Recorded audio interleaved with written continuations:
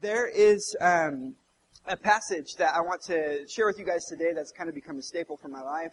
And if you want to open your Bibles to Matthew chapter 8, verse 23, it's where we're going to spend some time this morning. And it's probably something you heard before. If not, don't read the subtitle because it's going to give away the ending. Actually, I'll just give it to you. Jesus calms the storm. So, sorry I ruined the ending for you there. But this is a passage you probably heard before that I want to work through a little bit, and then we'll spend some time talking about it. But Matthew chapter 8. Let me give you some context and some background first of what's going on here. Jesus is in the middle of his ministry. He's doing his thing. He's teaching. He's preaching. He's doing miracles. He's reaching the lost. And what we see with Jesus is oftentimes after his ministry, he gets tired and wants to go get away to rest and recoup. So he'll go out in the desert or he'll go out in the sea, whatever he wants to do. I would say getting on the water is one of my favorite places to, recoup and fill back up. So he does that. Luckily for him, he's got some friends who are fishermen and have access to boats and are familiar with the water. So this time comes, they're going to head out to the Sea of Galilee with his friends. Now, a little context and background of the Sea of Galilee. From what I've learned and studied, there's some unique characteristics about it. First of all, the sea is 680 feet below sea level. So it's not just there, it's down low. And then with that, around it, it's surrounded by mountains with valleys going through the mountains, which would create, places for wind to travel through and everything like that. So, because of those dynamics with it being so far below sea level, and then you have the mountains, it wasn't weird for a storm to suddenly approach and catch everyone off guard who was on the sea. So Jesus and his friends aren't just being irresponsible here. It's not like they saw the storm coming and they're like, oh, let's go out in the lake, it'll be fun. No, this is like, it happens. It approaches, and they didn't have their little smartphones to tell them, like, storm's coming, beware. So they're on the sea, and this type of storm on the Sea of Galilee can create waves up to 15 to 20 feet. So it's not just like it gets choppy. It is like a full-on storm here. So this happens. Verse 24, it says, suddenly a furious storm came up on the lake so that the waves swept over the boat. It's a big storm, right? But Jesus was sleeping. So I don't know how you fall asleep on a boat in the middle of a storm, but the disciples are on the boat, it's storming, they're freaking out, and they go find Jesus taking a nap, dreaming about who knows what Jesus dreams about. We don't really know. It could be sheep or carpentry. We don't know. And they find him, and they go, he's sleeping. Jesus Christ, wake up! It's supposed to be funny because his name is... Anyway. They tell him to wake up, and Jesus wakes up, and he asks them a question with a rather obvious answer. Why are you so afraid? And I can just imagine the disciples like confused and looking around and like, are you serious right now? Like, look at the waves and the wind and like, we're going to die. Why am I afraid? I'm going to die. And Jesus turns to the storm. He rebukes the cloud. I said that in the last verse. He rebukes the wind and the waves, and he calms the storm. And the disciples are amazed. They're like, who is this guy? There's a quick and easy application of this story that I think we often hear. It's not a bad one. It's just the one we tend to make because it's really easy. And that's that Jesus can do anything. He calmed the storm in their lives 2,000 years ago, and he'll calm the storm in your life today if he wanted to. And that is the truth. However, if we stop right there, I think we miss something much bigger going on in this story. Notice that Jesus didn't just wake up, become coherent about what's going on, and like turn to the storm and calm it. Before he did that, he turned to his disciples, and he poses a question. Why are you so afraid? It's almost as if Jesus wants to prep his disciples because he knows they're going to get so caught up on the miracle he's about to perform that they miss something even greater than his power. And what's greater than the power of Jesus? It's the love and relationship he desires with each of us. You think about it. None of the miracles Jesus performed had any lasting significance except for the resurrection. He feeds the 5,000 people. The next day, they're hungry again. So what? He raises Lazarus from the dead, which is incredible. A few years later, Lazarus dies again from some other disease. None of the miracles had any lasting significance except for the resurrection.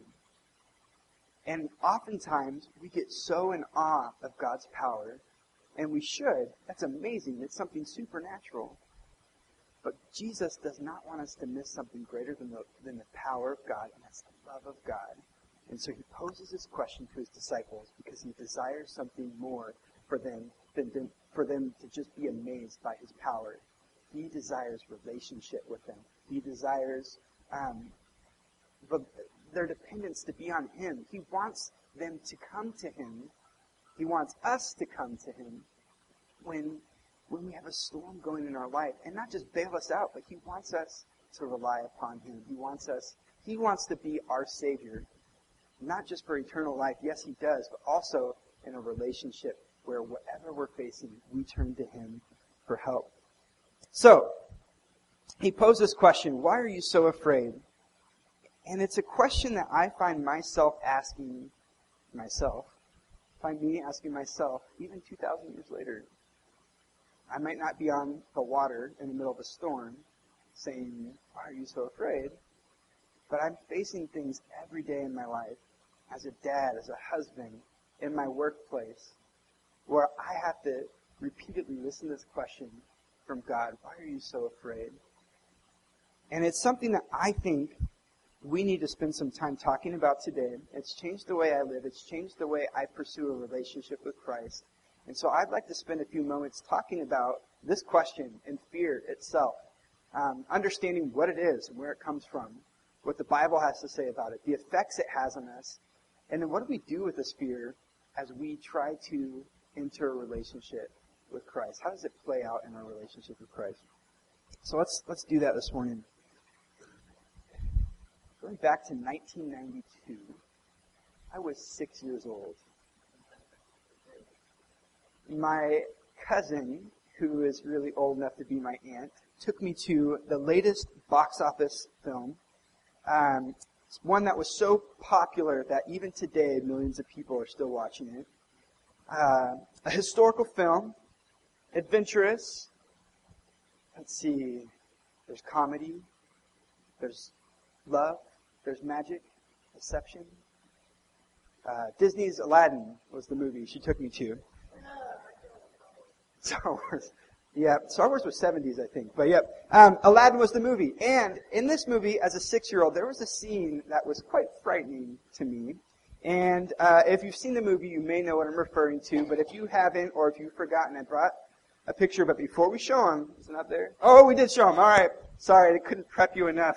Sorry if this scares you. This is called the Cave of Wonders. You remember what I'm talking about? It has the big glowing eyes and the deep voice. And it's like a giant sand lion thing. And it's like, who wants to enter? Okay, I was 6 years old. And it was surround sound and a big screen. I was scared. Okay, don't judge me. And what I did next was really funny. And looking back on it, at the time it wasn't. But I turned to my cousin and I said, Cousin Lori, I'm cold. Can I sit on your lap? And she was very gracious, and she let me sit on her lap until the end of the scene when I was no longer cold anymore.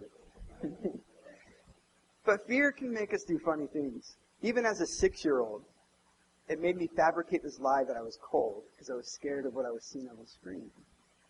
Fear can make us do really funny things. And everyone's got them. My daughter, I have two daughters, actually, 2 girls. Lucy's 5.5 and Ruby is 2. And Lucy, my 5-year-old, fear will make you do funny things. I cannot tell you how many different sharks and crocodiles have been in her room. She's called me to come, save her. So, Daddy, there's a crocodile in my room. And I'm like, Lucy, there's no crocodile in your room, I promise. And if there is, we have a huge problem. But she, imagines things because fear creeps in when it's dark and she sees shadows and things like that. Fear can make us do funny things, right? Everyone's got them. And you've probably heard the number one fear people have is public speaking, or the most common. Number 2 behind it is fear of death, which the joke becomes people would rather die than get in front of a crowd and speak. My list, number 1, snakes. And number 2, tsunamis. I have weird, bad dreams about those things, so not at the same time. It's always one or the other. My sister is definitely afraid of bees, and my brother's afraid of ranch dressing, which is really weird, but he won't even go to Buffalo Wild Wings with me, and kind of weird. But we've all got fears.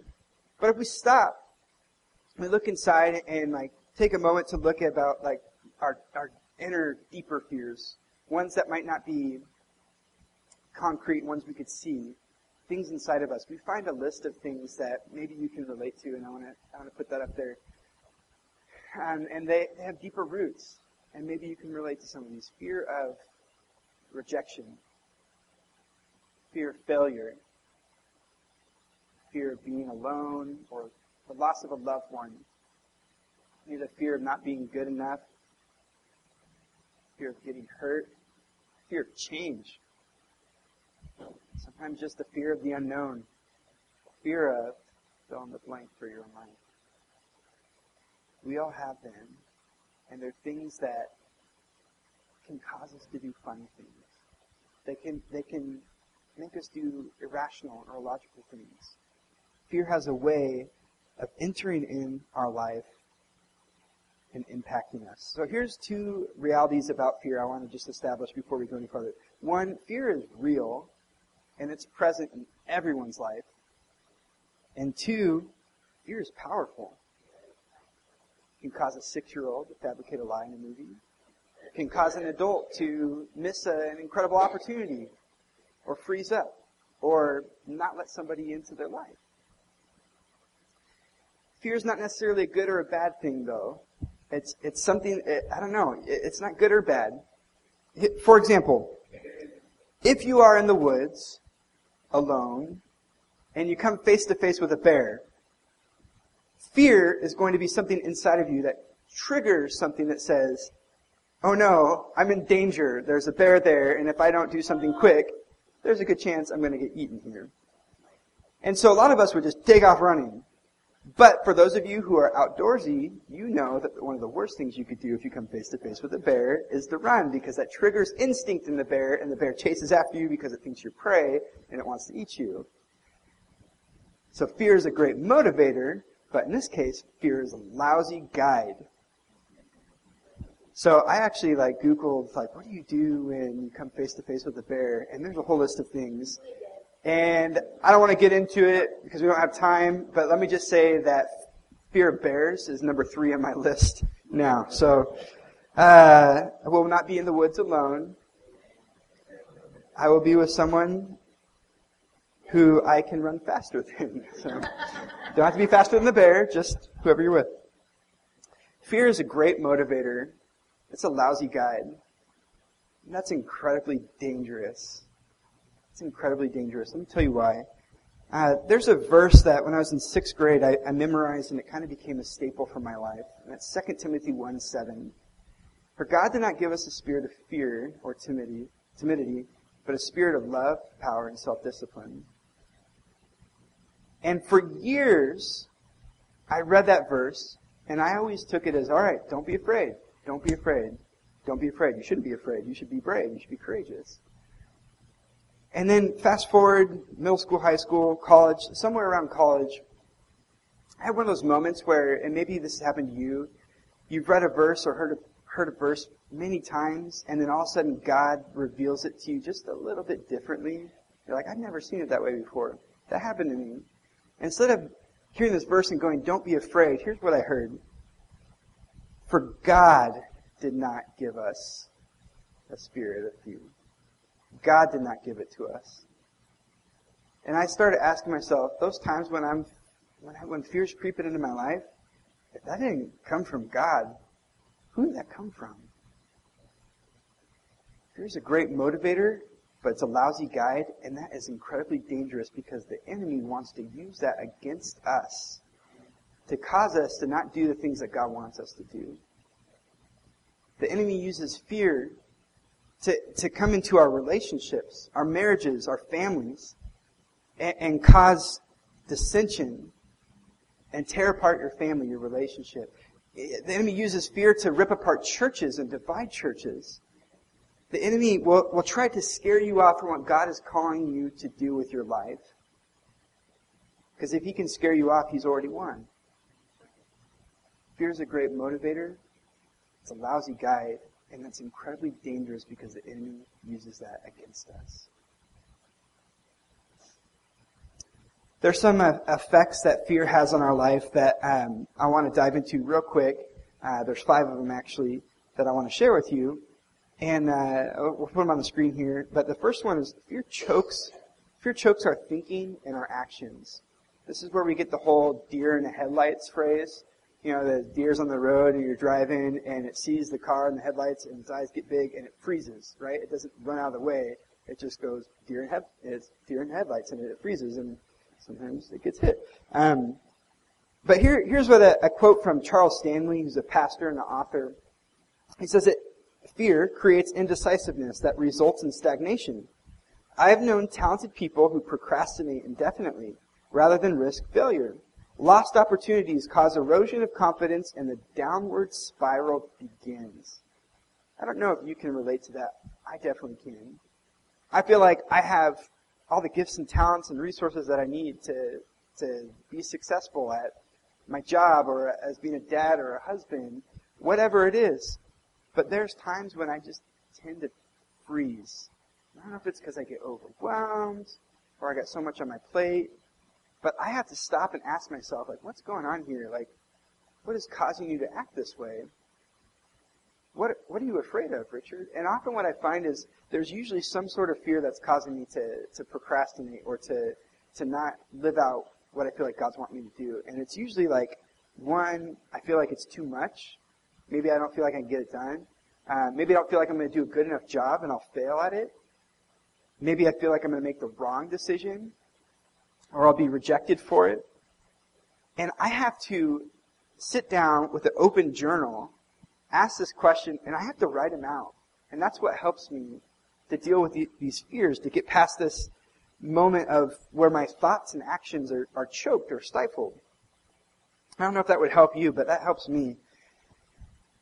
There's a verse in Matthew chapter 6 that Jesus shared with us, verses 25 through 27, almost as if he knew like fear was going to play a big role in our lives. And this is what he says. That's why I tell you not to worry about everyday life, whether you have enough food or drink or enough clothes to wear. Isn't life more than food and your body more than clothing? Look at the birds. They don't plant or harvest or store food in barns, for your heavenly Father feeds them. And aren't you far more valuable to him than they are?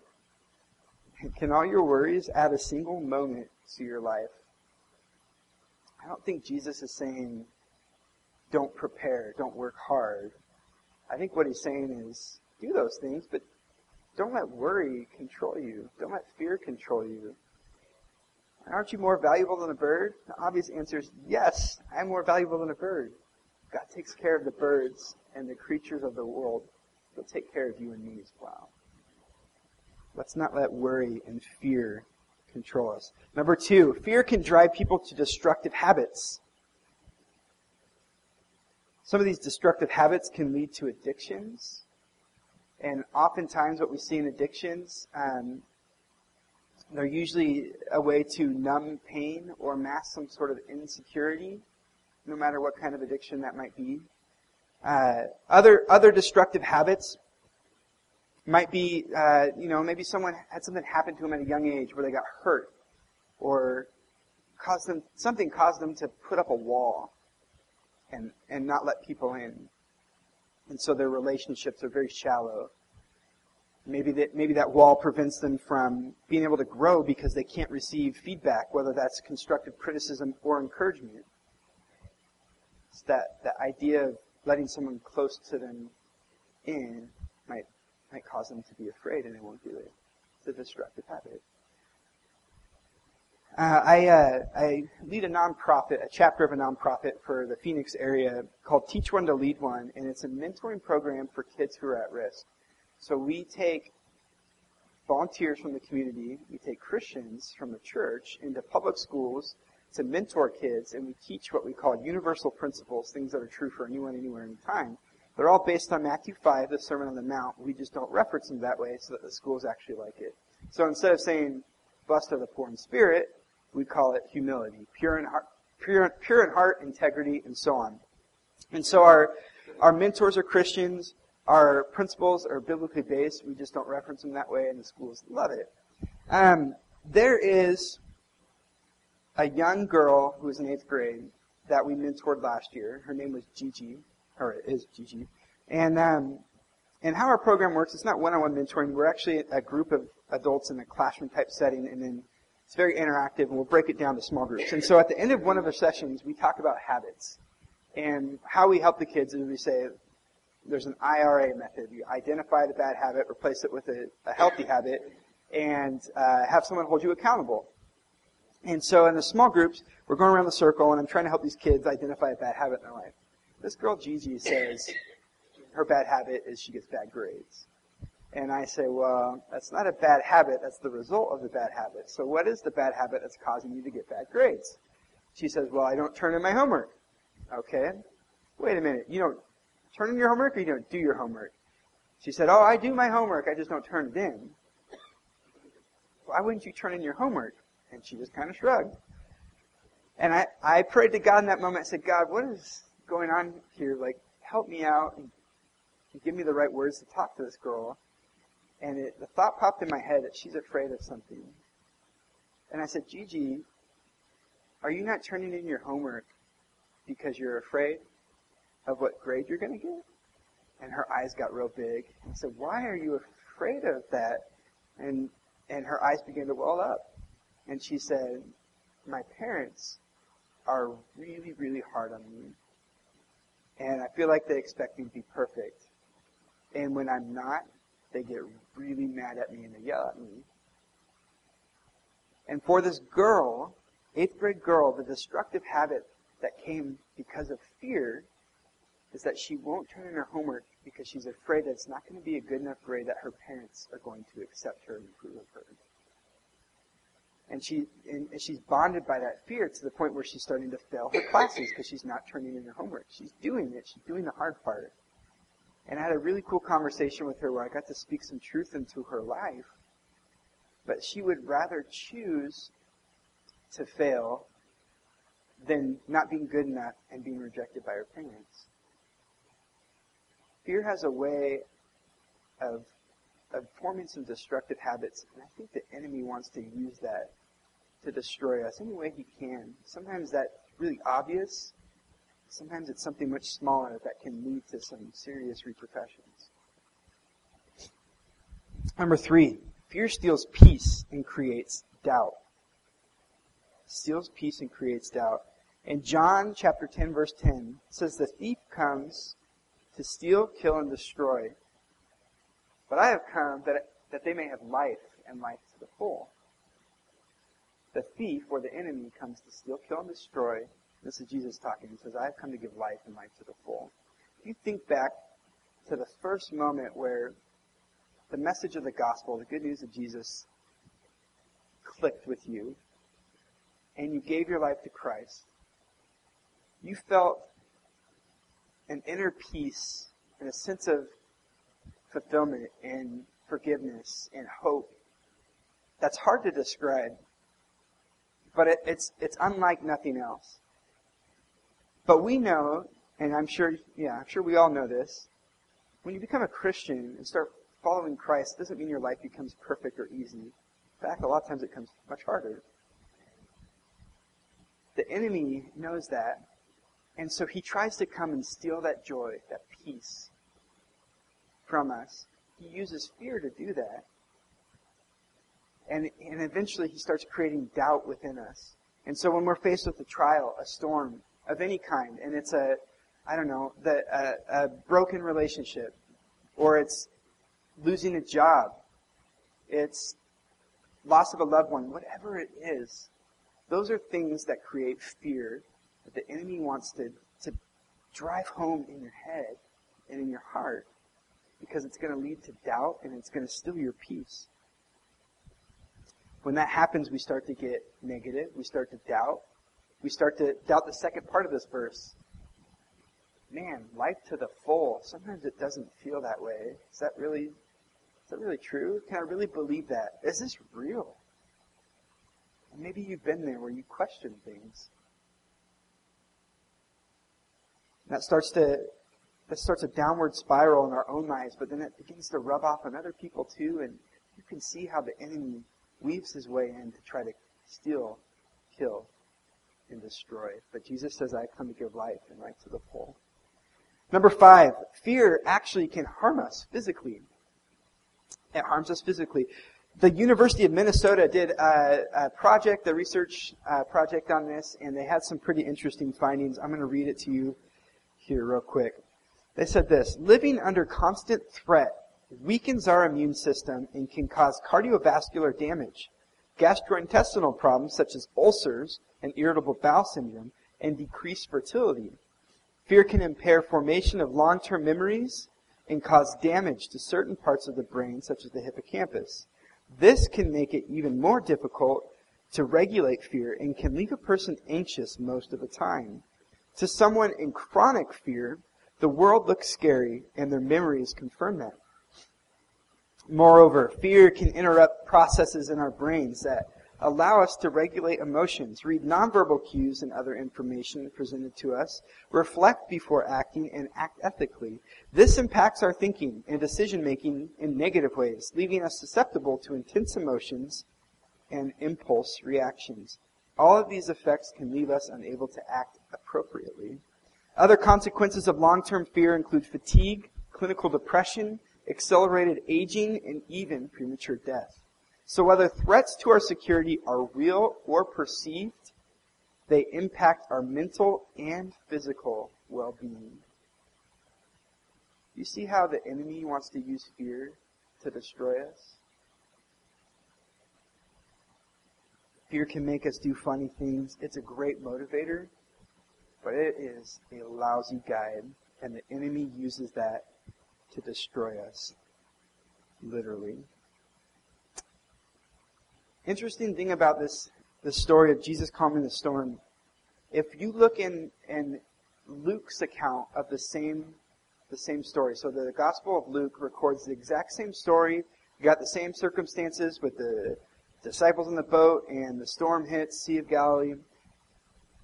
Only Luke writes that the question Jesus asked was slightly different. Instead of asking, why are you so afraid? Luke writes that Jesus asked, where is your faith? Where is your faith? I find that really interesting, and I think what the point Jesus was making when he asked this question isn't so much one without the other, and he's not saying, don't ever be afraid, as much as he's saying, have faith in these moments when the storm's hitting your life. He's saying, look, don't you know who I am? Don't you know that I care about you and I love you? Don't you know that I'm in control here? I got this. Where is your faith? Where is your faith? And it's not so much about not being afraid as it is about having faith in the midst of the storm. Because with faith comes trust. And trust is really the key ingredient to a great relationship. And with faith comes peace, which is our security and our identity in Christ. With faith comes courage, which leads to action. And with faith comes freedom. And that's ultimately what life is, life to the full, that Jesus is talking about in John 10:10. Fear is a great motivator, but it's a lousy guide. Let's switch that to fear is a great motivator and faith is a great guide. Faith is a great guide. I'm going to close with a quick story of how I lived this out in my life. After I interned under Jared, actually, I finished college. I became a youth pastor myself up in Washington State and was up there 5 years. While I was up there, I started volunteering for this organization, Teach One to Lead One, that I just told you about. And it became clear to me, and this is what I wanted to do, this is what I was called to do, and I was called to come back to Phoenix and start a chapter of it. Did not exist. There was no resources waiting for me. There was no churches saying, let's do this. There was no schools saying, we have kids we want you to help us with. And there was no volunteers saying, I want to help. It was literally starting from scratch. And But it was clear to me, one of the most clear callings I've ever had in my life, that I was supposed to do this. So I start sharing with people, hey, I'm going to go do this. This is what God's calling me to do. Everyone's super supportive except for two people, my dad and my older brother. The two people that I want in my life, to approve of me and accept me, right? And my dad, when I told him, was like, where are you going to live? How are you going to get paid? You have a wife and a daughter. What are you going to do for insurance? Like, very legitimate questions. And my response was, I don't know, Dad. I'll figure it out when I get there. And my brother, who had just recently planted a church at the time that didn't end up making it, was like, well, good luck with that. It is so hard starting something from scratch, and I've been there, and good luck, Just super, real about how hard it's going to be. And fast forward, both my brother and my dad are very supportive now, and they help in various ways. But at the time, I was faced with this fear of, here's what God's calling me to do, and here's the reality of how hard it's going to be. And the two people in my life that I want probably the most approval from, my dad and my older brother, don't think it's a very smart idea. And looking back, it probably wasn't. But when God's got it, you do it. You say yes, and you go for it. And in that moment, 4 years ago, if I let fear control me, kids like Gigi wouldn't be hearing truth in their life and working through those destructive habits. If I let fear control me, I'm not sure there's any other ways in Phoenix that the church can actually go onto school campuses during school hours and bring the hope of Christ to kids. If I let fear control me, in the last 4 years, over 800 kids from 12 different schools and 14 different churches making up 80 different mentors would not have happened. And I don't tell you that to say, look at me, but I tell you that to say, look at God and what God can do. When we simply put our yes on the table and have faith, we can see what God does with that. Fear controlled me. Man, I would have never gotten married, and I definitely wouldn't have had kids. If fear controlled me, I probably would never be generous with my resources and helping people out. If fear controlled me, I'd never share my story or my testimony with people, sharing the gospel. I'd never invite people to my church or into my home if fear controlled me. Fear controls us, the enemy already wins. This doesn't mean that I don't live without fear anymore. It just means that every day I have to wrestle with this question, why are you so afraid? And every day I have to choose faith to be my guide. And every day I have to put my yes on the table and let God use that. There's a lot in our world today to be afraid of. And I feel like every week there's some sort of disaster or shooting or something going on, striking a lot of fear into people. And there's fear in each of our own lives. I don't know what you're facing in your family, in your marriage. Big decision that has to be made. What's the future going to look like? Am I being a good enough dad or mom with my kids? Whatever it is, I know that fear is present in all of our lives. But I want to close with this verse, Psalm chapter 27, verse 1. The psalmist writes, "The Lord is my light and my salvation. Whom shall I fear? The Lord is the strength of my life. Whom shall I be afraid?" Because we have Jesus. We have faith that can carry us. Faith that can overcome fear. And that leads to life and life to the full.